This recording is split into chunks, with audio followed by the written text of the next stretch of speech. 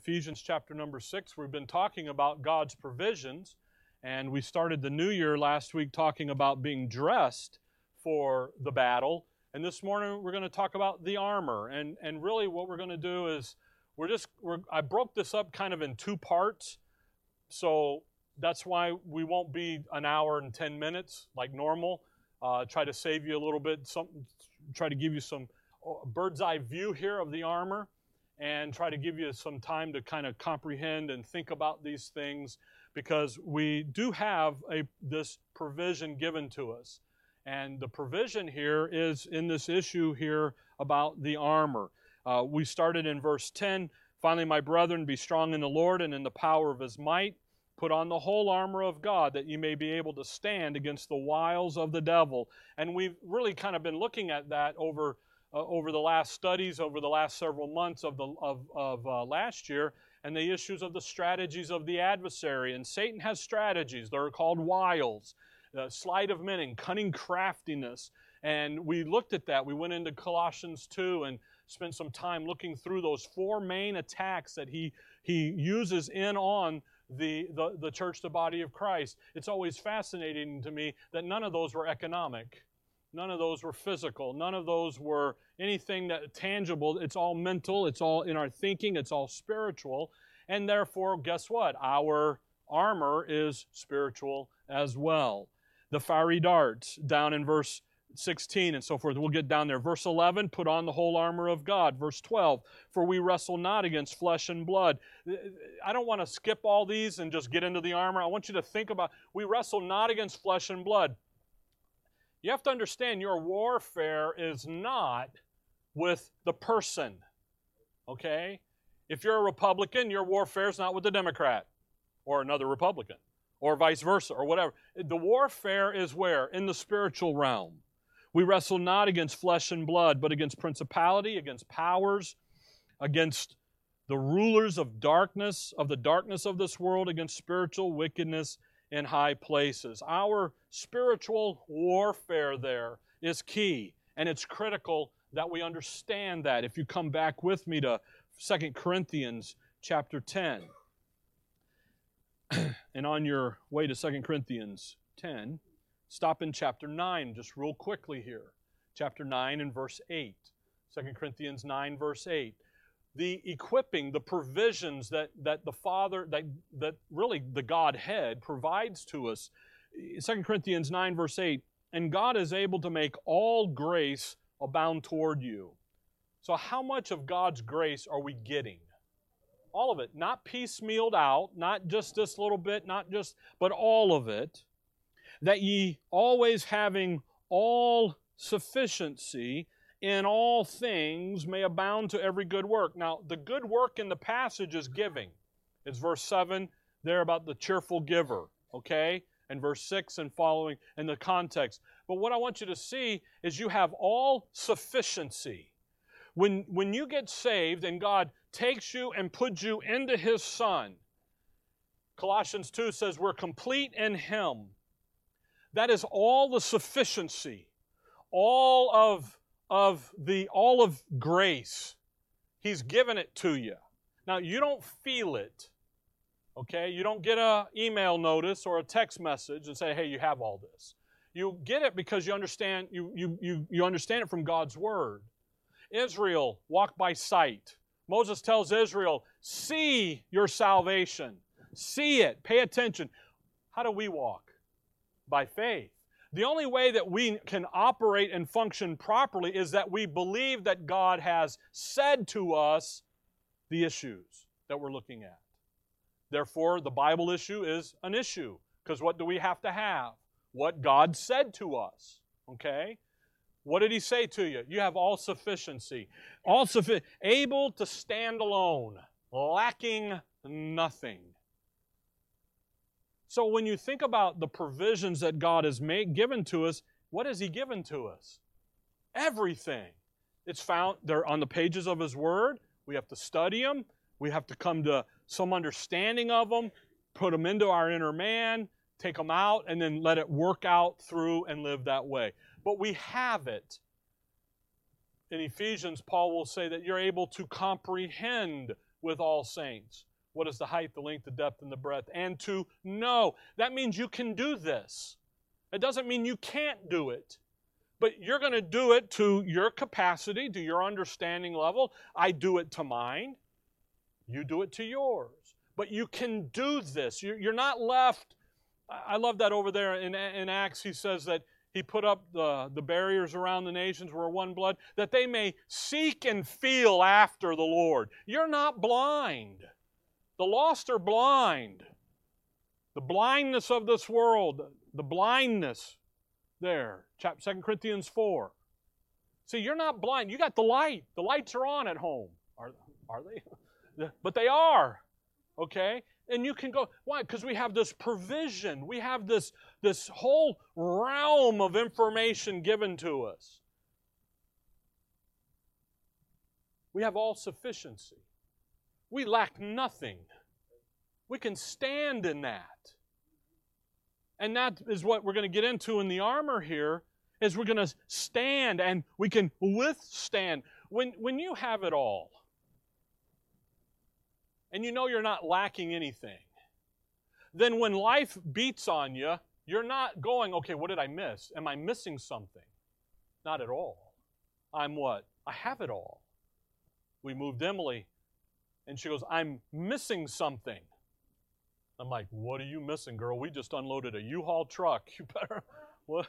And she's like, well, it's in this drawer in the left side, and it was in the bathroom and stuff, and I just forgot. I was like, all right, I can get that, because that's a Walmart bag, and you can come down here and get it, But see, the thing is what did she do? She's unpacking, and she goes, I'm what? We're unpacking who we are in Christ, and you know what? We ain't missing anything. We go to put together some of the furniture that she bought, and I'm putting it together, and I go, oh, I'm missing my hammer. And it's always the hammer, isn't it? We got the screw gun, we got everything. So you know what I did? I went down in the foyer and found me a rock, because I had to get it done, and I ain't coming back. No, I'm going back. But so you go down there, and I found the perfect rock, shaved right, just bam, bam, bam. So, and I put it down. I said, here's your first rock. She's like, that's you and Mom. Leave me alone, But what you miss, you're not missing anything to do the job. That's the point. I was missing a hammer. I couldn't do the job. I couldn't get it finished. I improvised, but we don't have to do that. We have it.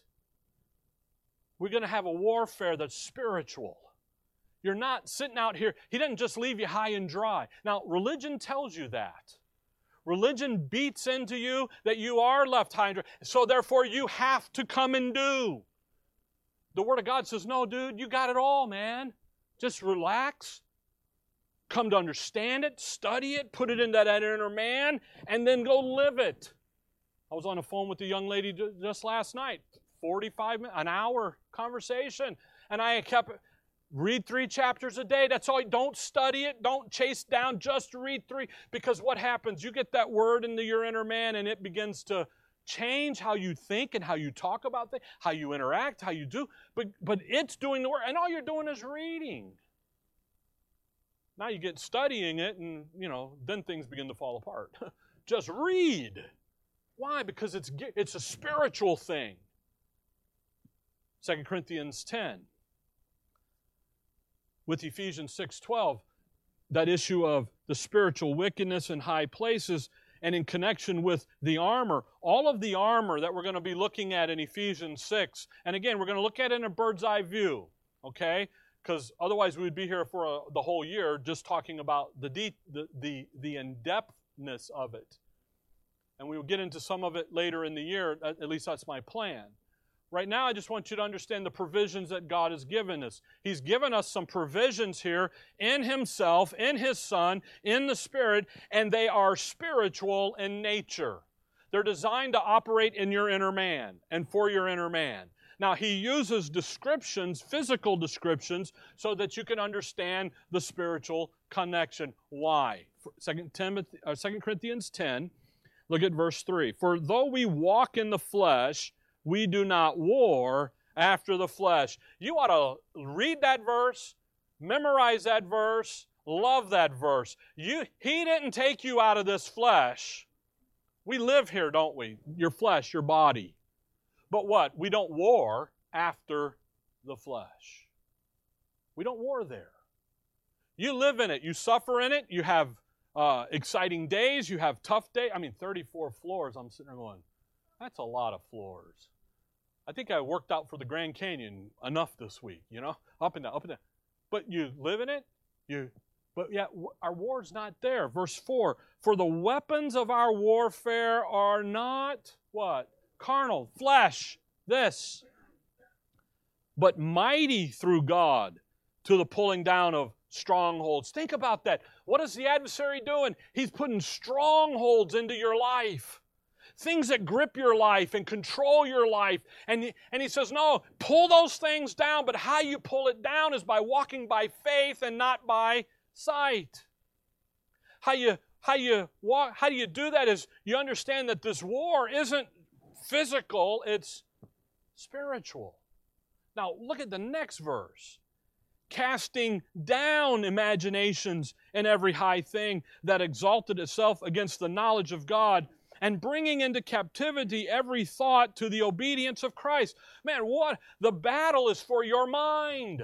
The battle is for your thinking. And I'll say this so that you kind of maybe think about this. Verse 5, you need to be very careful with that. The strongholds in your life are in your thoughts and in your imaginations. They're not whether you like Ricky and I were talking this morning about Genesis, the car and the new car they're coming out with. It isn't about that. It's in how you think about that and what begins to consume you and what begins to control your thinking. Your mindset. How do you think about this? And how do you think about that? He builds a stronghold in there. And he says, man, you're going to cast that down. How? You got weaponry. You've got armor. You've got sufficiency. The end of that verse, and bringing into captivity every thought. There it says, oh, you got to think like Jesus. That's not what that verse says. It says what? You're going to bring that thought into the captivity to who? To the obedience of Christ. Not your obedience, His obedience. What did He do? You got to be little words mean big things sometimes. See, I've heard grace preachers say, you got to bring every thought to Christ. That's not what that verse says. That verse says you're going to bring it to what? To obedience of who? Of Christ. What was His thought process? Not my will, but thy will be done. What was His process of thinking? Not I, but them. I esteem you better than myself. I'm dying for you, you ungodly, you low-down sinner, you hypocrite, I died for you. Romans 5:8, okay? You see, He's not talking about, Lord, that wasn't in obedience to your word. I'm sorry, Father, forgive me for I've sinned. He's not talking about that. He's talking, you got to think like Christ. Our goal, our mantra, our push is to have His mindset. You got to think about that. It's not, I didn't have this today and I had a bad day. No, it's, hey, how did Christ think about this? How would He think in this situation? We've been studying it in Romans 14 and 15 about the weaker brother, stronger brother relationship. How do you think about it? What do you do? Romans 15:7. Receive Him as Christ hath received you to the glory of God. So the armor is the warfare is spiritual. It's for your thinking. Go back to Ephesians 6. It's for your mindset. It's for how you're going to proceed. Because if He can build a stronghold in your life, if He can come along and He can attack the message, which is what we talked about last week, and just in a review session, if He can cause you to leave the word rightly divided, and He can cause you to come over here and go back under the law program, if He can come along here as a messenger and discredit you and discourage you and to cause you to shut up and not speak and not live who you are in Christ, or He can reduce your audience, He's got you what? Out of the battle. He never takes you out of Christ. He can't. Okay? You're sealed. You're in. But He can sure enough make you an ineffective soldier. We're soldiers. Come over to 2 Timothy 2. 2 Timothy 2. You see, folks, we're talking spiritually here, okay? By the way, physically, economically, you know why you're where you're at? Because you decided to be there. You did that. You took that job, okay? You did this. You bought that car. That Genesis we were talking about was like $90,000. I'm like, oh, it's a choke a horse, man. You know, I could buy 4 cars for that, right? You know, maybe. I don't even know. I heard Chevys going up in their prices. So if that happens, we're done. Forget it.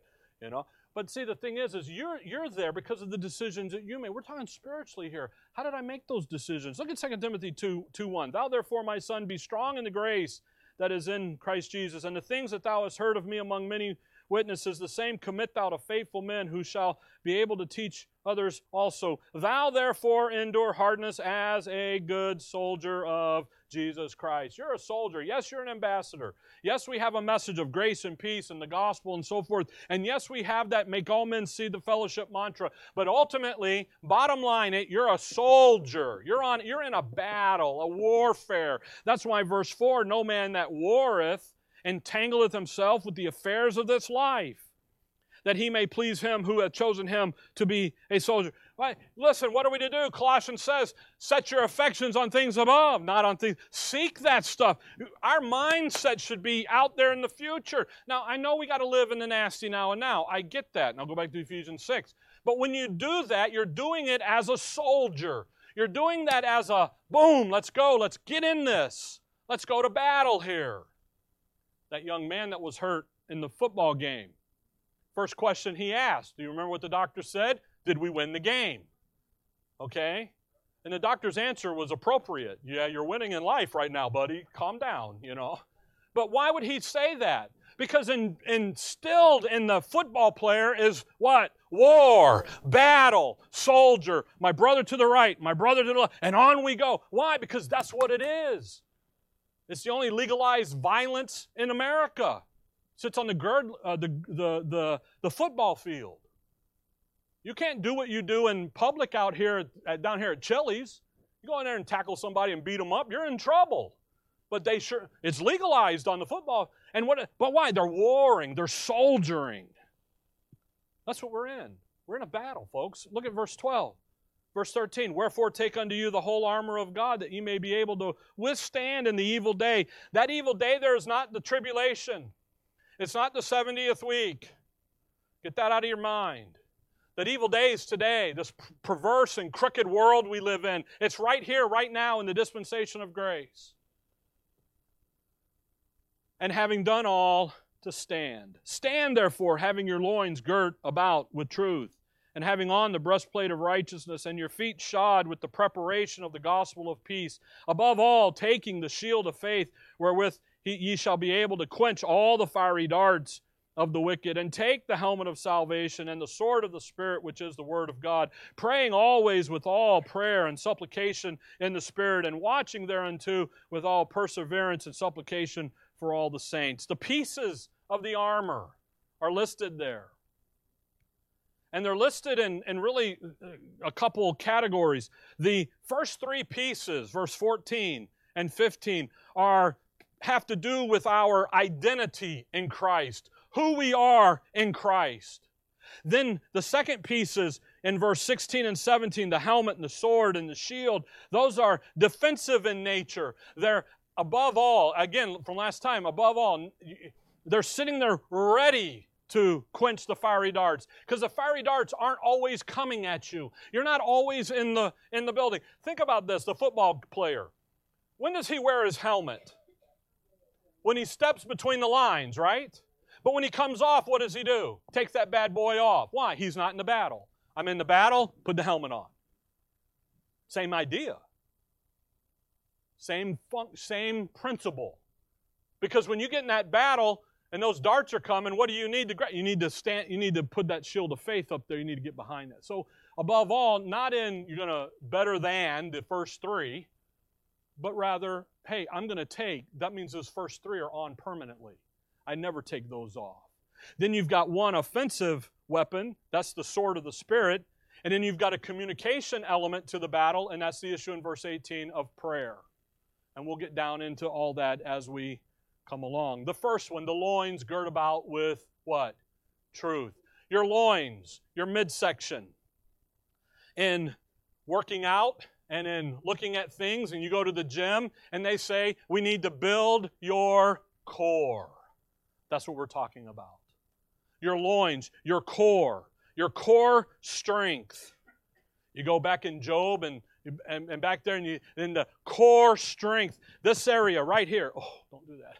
This area right here. Why? Your core. What do? You get down in the plank position. Have you done one of those in a while? I started doing them. I ain't doing them no more. It hurts. Why? Because what does it do? It makes you build that strength. But do you know that if you got a little weight on you, but your core is strong, you're good to go?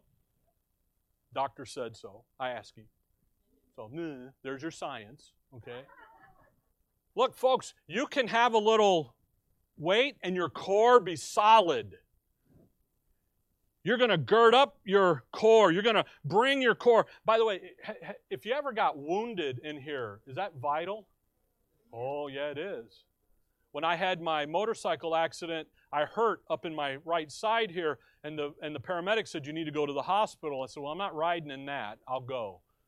And I said, why? He goes, because you hurt, and there's vital issues right in here that need to be looked at. Spleen, and I'm like, who needs a spleen, right? Apparently you do, okay? All right, who needs that? Who needs a lung? Come on, So, but see, the thing is, so what do? I go to the hospital and you get taken out. Why? Because that's core. We're in here in your core. Vital organs here. But you got a loins, gird up. You got a girdle. Come over to Matthew 3. So what he's talking about here, just see this. Put something in Ephesians. He's talking about girding up your life. Matthew 3. He's talking about get that core. Where does your strength come from? Your strength comes from who you are in Christ. Your strength comes from Ephesians 1, all the chapter. That's where your strength comes from, who you are. Your strength comes from understanding Romans 6, 7, and 8. Your strength comes from understanding who you are. And you're to take the flowing robe of life. The Roman soldier, when they would get dressed, I think about that. Paul's chained to a Roman soldier when he's writing Ephesus. This is in Acts there. When he's writing Ephesians. And he saw that soldier every day. And their undergarment was a robe. Was a we would call it like a nightshirt from the Westerns, okay? And they would take their belt, a girdle, all right, and cinch it all in. They would bring it all in and get it under control. And you're to take, we're in the armor here, in the girdle of truth, we're to take the flowing robes of life and we're to tie it all up with the belt of truth, with the truth. Matthew 3, description here of John the Baptist, verse 4, actually the description of Elijah too. And the same John had his raiment of camel's hair and a leathern girdle about his loins. You see that girdle? That's what you're doing. You're pulling together the girdle of truth. You're using truth, the girdle of truth, and you're taking life, all of your life, everything that you say and do, and you're bringing it under the control of truth. By the way, to that girdle, the breastplate hooks in. The scabbard for the sword hooks on. Things begin to hook to this girdle. Hook to the truth. Come on on your way back to Ephesians, stop there at John 17. So you have things that hook into it in order to keep your life strengthened and together. And it's this girdle of truth. You have your life is to be under the control of the truth of God's Word, rightly divided. John 17:17, he says, sanctify them through thy truth. Thy Word is truth. That's what it is. Come on over to Ephesians 1. When you think about the truth, obviously, the Word of God, what? Rightly divided. Because is there a set of truth that isn't talking to you and I today? Yes. Is there a set? Yeah, we get over here. Romans to Philemon. And what do? We put that belt on. I was going to bring my big weightlifting belt, but it like doubles up on me now because I had it when I was heavy and I didn't do that. But you just put it all together. And you're using truth to do it. Look at Ephesians 1. The source, folks, the source of ultimate reality in your life is the Word of God rightly divided. That's the source of it. That's where it comes from. How many of you won the Mega Millions, so you're a billionaire now? Oh, come on, really? No, you got to play, right? You got to play. If you don't play, you don't win, right? What? That's not reality, is it? Okay? What is reality? This right here, what we're doing, what we're talking right here. Look at Ephesians 1. Look at verse 13. In whom ye also trusted, after that ye heard the word of what? Truth. The gospel of your salvation. See that issue about the word of truth? What do? You hear it, you believe it, you trust it? Is there another verse that we understand about the word of truth? 2 Timothy 2:15. Study to show thyself approved. A workman unto God. Need to be ashamed. Rightly dividing the word of truth. That's the issue in dispensational Bible study. That you have to get the truth out of God's word. Come back to chapter 6. To get the profit from God's word, it has to be the truth. So the first thing that he says, I've given you the truth, the girdle of truth, the belt of truth. Get your life under the control of the truth. The strength in your Christian life, in your Christian walk, in your Christian soldiering comes from an attachment of the truth to your life, where it comes in and takes. Now, by the way, he doesn't say quit your job. He doesn't say don't go over there. He doesn't say go do that. He just says when you go and do what you do in your life, do it with what? With who you are in Christ. Do it with the truth. Rejoice in that. Go do that with who you are. Again, you think about that Roman soldier. If you look there in chapter 6, if you look at verse 20, he says, Paul says, for which I am an ambassador in bonds. That therein I may speak bonds. He's under house arrest. He's in bonds. And he would put on that belt, take that flowing robe, and get it under the control. You know why? Because that way he doesn't step on it. That way it doesn't trip him up. Yet his life is controlled, and he's able to stand. Then in verse 14 he says, and having on. Notice, by the way, notice the key word. Stand, therefore, having. And then he says, having on. You have this. But what do you have to do? You got to put it on. You have it. You got an Amazon package. It's got your name on it. It's the right address. It's yours. But what do you got to do? You got to put it on. Having on the breastplate of righteousness. Now think about the breastplate. That's right here through your torso. What is up here that's really vital? Not your lungs, your heart. They can replace your lungs with a pig lung, I think, or cow lung, or what was that? Hard lung, or anyway. They can fix. It's that heart. What do they do? Boom, boom, boom, boom. Vital. If you lose your heartbeat, that young man that died or he didn't die, but on that football field, CPR was to keep what pumping? The heart. I've been in CPR classes. The last class I went to, working in the bus, we were, you're working on a dummy, so you're just kind of, and we had Gertha from Russia or something. No, you're not doing it hard enough. I mean, she was boom. So, okay, do a little harder. No, you're not doing it hard. And she goes, I want to see your knuckles underneath that. And we're like, what are you talking about? Well, because you got to break the sternum. You got things up here that just can't. You got to get in. And I'm like, holy cow, man! If I did that to somebody, oh my goodness. Well, that's what they're doing. But why? To keep his heart pumping, to keep the blood flowing. It's a vital organ now. This piece is protecting the vital organs of, yes, your lungs, but of your heart. If God has your heart, He has everything, doesn't He? Proverbs says so. So yes. See? He's after your heart. Righteousness. Again, not your righteousness. His righteousness. Isaiah 64:6. I put it on the overhead in the handout. You can go, your righteousness is as what? Filthy rags. He's talking about His righteousness, 2 Corinthians chapter 5. You see, folks, this isn't your activity or you doing or you trying to accomplish something. It's what He has already, it's who you are in Christ. Who am I in Christ? Well, 2 Corinthians 5, verse 21. For He hath made Him to be sin for us, who knew no sin, that we might be, what's that word? Made the righteousness of God where? In Him. He's not talking about you in you. He's talking about you in Him. That's a wonderful verse. Look at that. The breastplate of righteousness, His righteousness, the righteousness that we have in who we are in Christ. I love that word made. 2 times. He hath made Him, and then we might be made. Made. To make something is to take something that's this way and make it into something else that it's not. The originality of our Savior was that He was sinless. He knew no sin. Yet what did He become? He became sin, didn't He? For who? For us?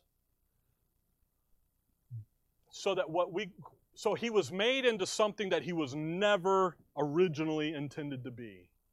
But think about you and I. Who are we? We're sinners, aren't we? But now we have who? Righteousness. See, He took a sinner and then He made us into something that we were never originally designed to be in. Because we're a sinner. And that He does. Come over to chapter 1, 1 Corinthians. 1 Corinthians 1. Great verse here in 1 Corinthians. I've been reading 1 Corinthians, getting ready to teach it after teaching Romans. And I tell you what, man, 1 Corinthians is it is the best commentary on the book of Romans, is 1 Corinthians. Because in Romans, you get your foundation built, you get going, now you're going to go, and as soon as you step off the stage, that foundation, and you miss that step and you fall flat on your face, because that's what the Corinthians do. And he goes in and he says, okay, now let's talk about what's going on and let's get this fixed.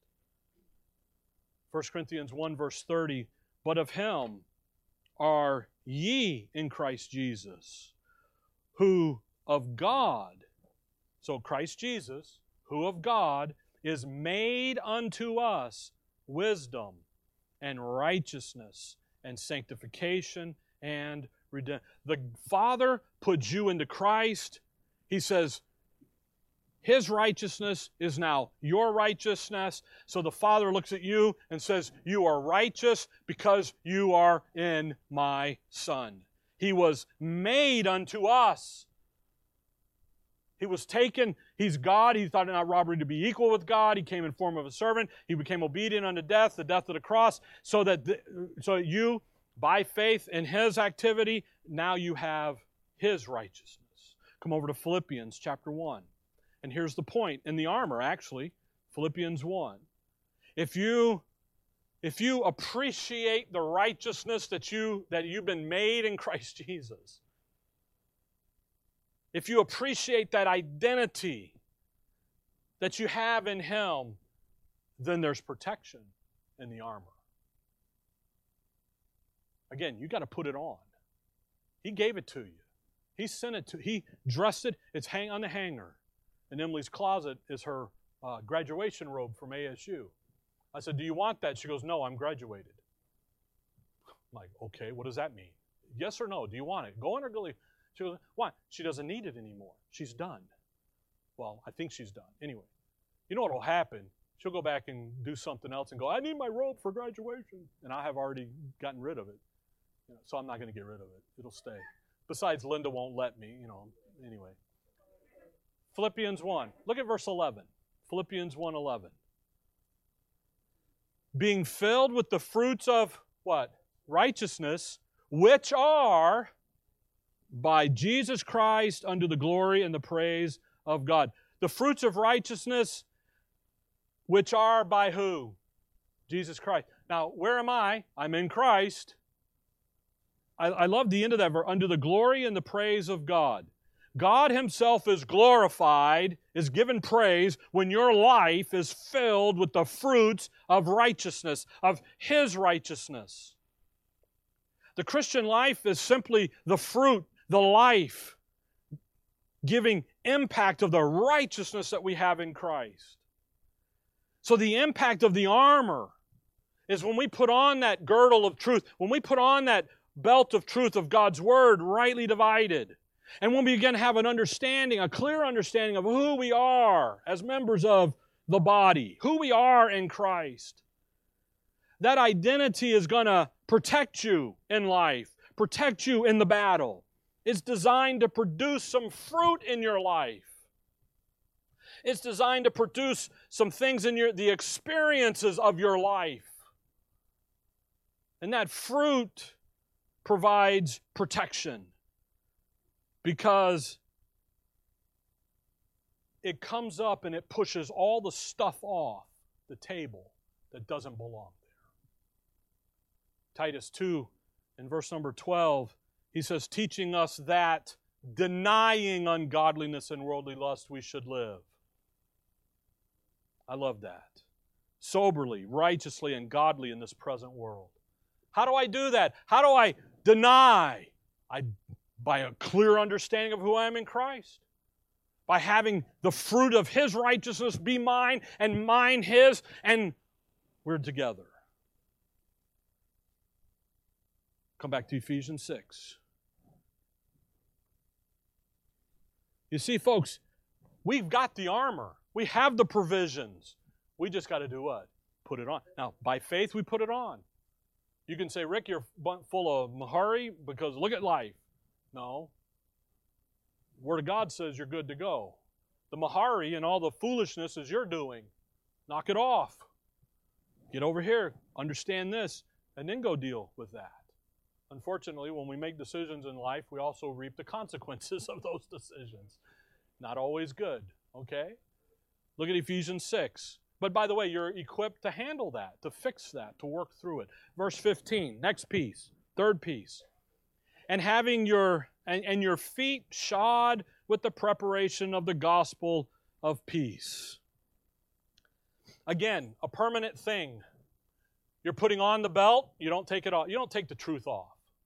You put on the breastplate, it connects to the belt, it's on.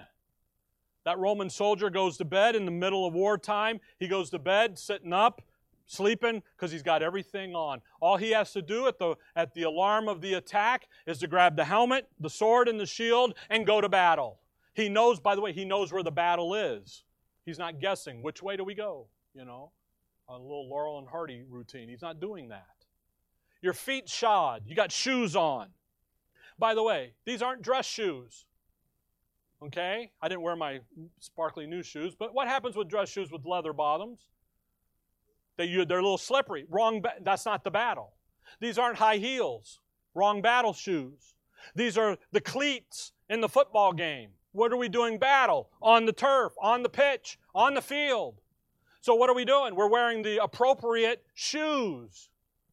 When I go hiking, I don't wear my tennis shoes because I tried. And I slipped and fell. I'm like, no more hiking boots. Why? Because you need the grip. You need the stability. You got the right shoes on. You've got the right footwear. You have that allows you then to have the ability to understand no matter what comes and how to deal with it. And it enables you to stand and to withstand. It grips the ground. You've got the right shoes on. And you've got them laced up and tied and ready to go. You're not over here digging and saying, okay. And by the way, what would be the right shoes? Well, it's the preparation of the gospel of peace. It tells you the right shoes.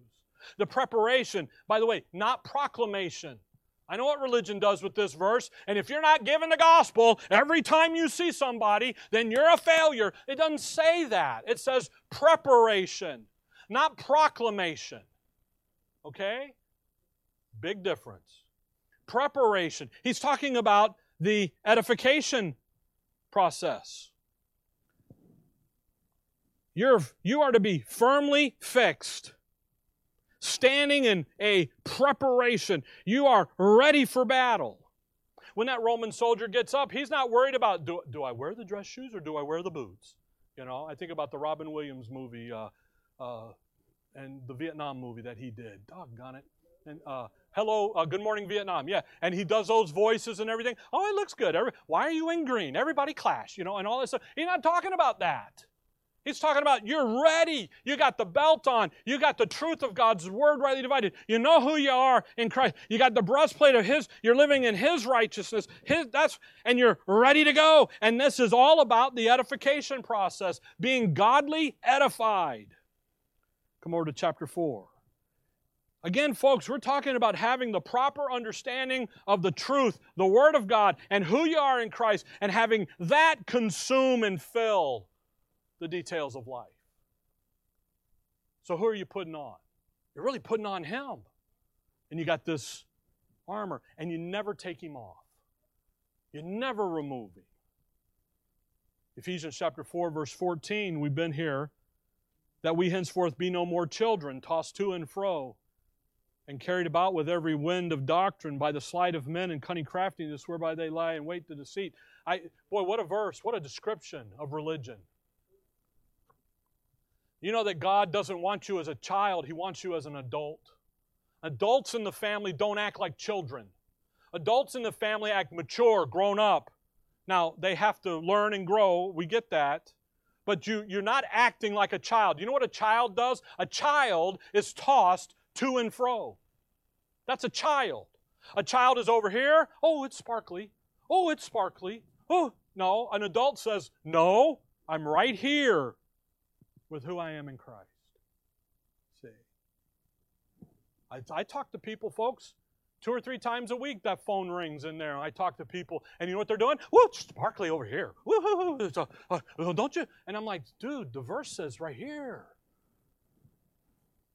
Verse 15 is where I'm at. But speaking the truth in love may grow up into Him in all things, which is the head, even Christ. That's the point. Where are we headed? Preparation to do what? Grow up into Him in all things. That's wonderful, folks. That's liberating. God wants you to grow up into Him. That's the edification process. That's the growth movement. That's starting here going, okay, we're going to start in Romans, and we work our way all the way through the doctrine. I know what happens. We get this idea that, the church will do this and that. It's a funny thing. I'm getting ready for the end of the month, that the meeting. Our goal here in ministry is to see all men get saved and come to the knowledge of the truth. Okay? Where are the lost at? They're out there, aren't they? Where are the saints at? Right here. Who does the work of the ministry? You're in verse 15. Look up at verse 12. For the perfecting of the who? The saints. So then what do? We gather for what? Edification, growth. And then we scatter for evangelism. Because giving the gospel is a very personal thing. It's a very private thing. Faith is a very private issue. It's something you do here rather than here. Now, it's not that I'm against having unsaved people come here. We'll give them the gospel and so forth, and that's fine. But your job is over here. Here we come together. Why? Because we gather to edify so that we can grow up in Him. So we can have an understanding, have our life come into the controls, under the controls of His Word. Reach the lost, yes. Go back to chapter 6. Got to hurry. Okay? Reach the lost. Share the gospel with them. But you're going to share it with them where they are at. If you told your lost buddy, come to church with me, they're not going to come to church with you. Even if you bribe them with prime rib dinner after.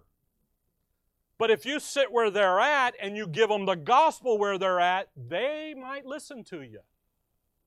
Just maybe. You never know. And then they get saved, and then what do you say? Come to church. We got to grow you. We got to get some learning in you. Okay?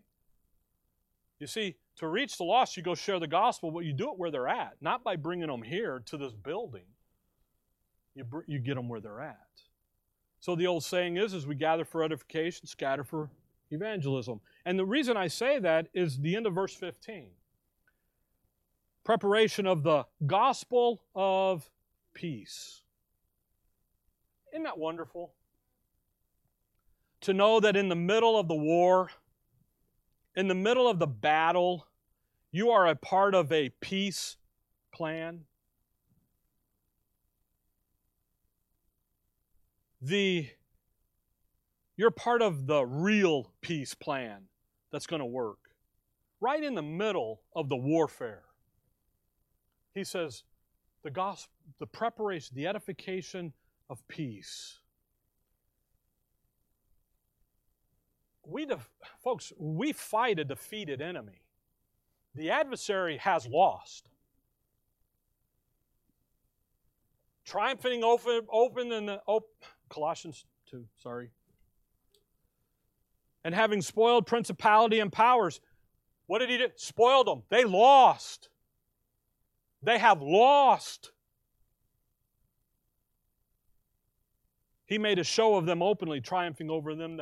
Every extended day of grace is the Lord poking it to the adversary of loser, loser, loser, loser.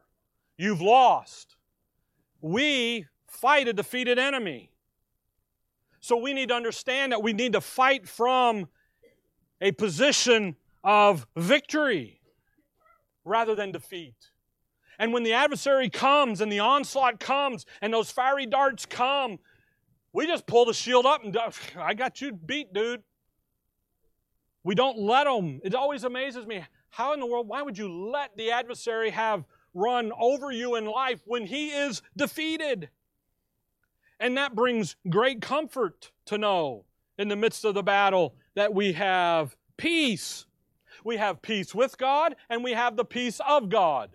We've got it covered.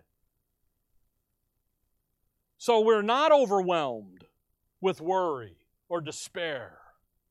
Paul says that there in 2 Corinthians 4. He'll say, troubled on every side, but yet not perplexed. Persecuted, but not despair. Yes, that's what it looks like, but man, we're good to go. Why? Because we've won the battle. We have peace. We fight from a position of peace. I don't have to. You know, when you have peace, you don't have to react to every little thing. That's wonderful. You know, every battle that comes your way, you don't have to fight. I do this weekly, by the way. You said this and I disagree. Well, okay, next, delete. I don't have to go fight it. Now, if it's one of you guys here, I fight because you're here, you're mine. And I fight for you and with you. But no, I don't have to. Why? Because I have peace. So when you think about the three pieces here, because it's time to quit. You're soldiering. Your strength comes from the Word of God rightly divided. Your heart is filled with that identity that we have in Christ. Your feet firmly prepared, firmly established in the peace and quietness that identity produces. So we go into that battle to bring peace to those who have no peace. Because the lost have no peace. We have peace. So we go and fight. And then in verse 16, which is where we'll pick up next time, he says, above all. Again, not better than the other three. But now we're going to get the pieces that get attached to you when the battle is raging. Because the battle doesn't always rage. You understand that. Moments in life when the waters are calm. Man, I tell you what, when the waters are calm, you better be building in the doctrine. Because when the waters are rough, you're going to need that reservoir. And that's what we're doing. Just catch what's happening here. You have this. This is given to you. Having. But what do we have to do? We have to put it on. And we're talking again about those pieces here in the midst of that attack. And I would encourage you to have some peace. Peace starts here, by the way. Calm, quietness. And as that begins to filter down through into your life, into your inner man, it only comes from understanding the Word of God rightly divided. Religion causes no peace. It's a constant stirring of the pot. The world and the world philosophy constantly stirring the pot. the Word of God comes in and says, here's the good news of the peace that you have with God and of God. And that He sees you not as a sinner, but as a righteous soldier in His family. A righteous adult in His family. Why? Because I have the breastplate of righteousness. He sees you complete. He sees you sufficient to go to war. Maybe in life right now you're not in a battle, in a war. That's okay. Build it in, because I'll tell you what, that little law of Murphy will get you. Why? Because life will get you. And you need to have that on board. What great provisions we have here in the armor that we can access and bring into the details of our life. And we should do that. Okay? All right. Dear Father, we thank you for the morning, Lord. We thank you for your word. We thank you for that which you've given to us in your word, the edification, the assurance, the confidence, the patience, and the hope. And Lord, I just pray as we go in our days, as we live our lives where we're at, that we would rest and relax in who we are in your Son, and let your life live out through our lives in those activities of our lives. And we do it for your honor and for your glory. In your name we pray. Amen.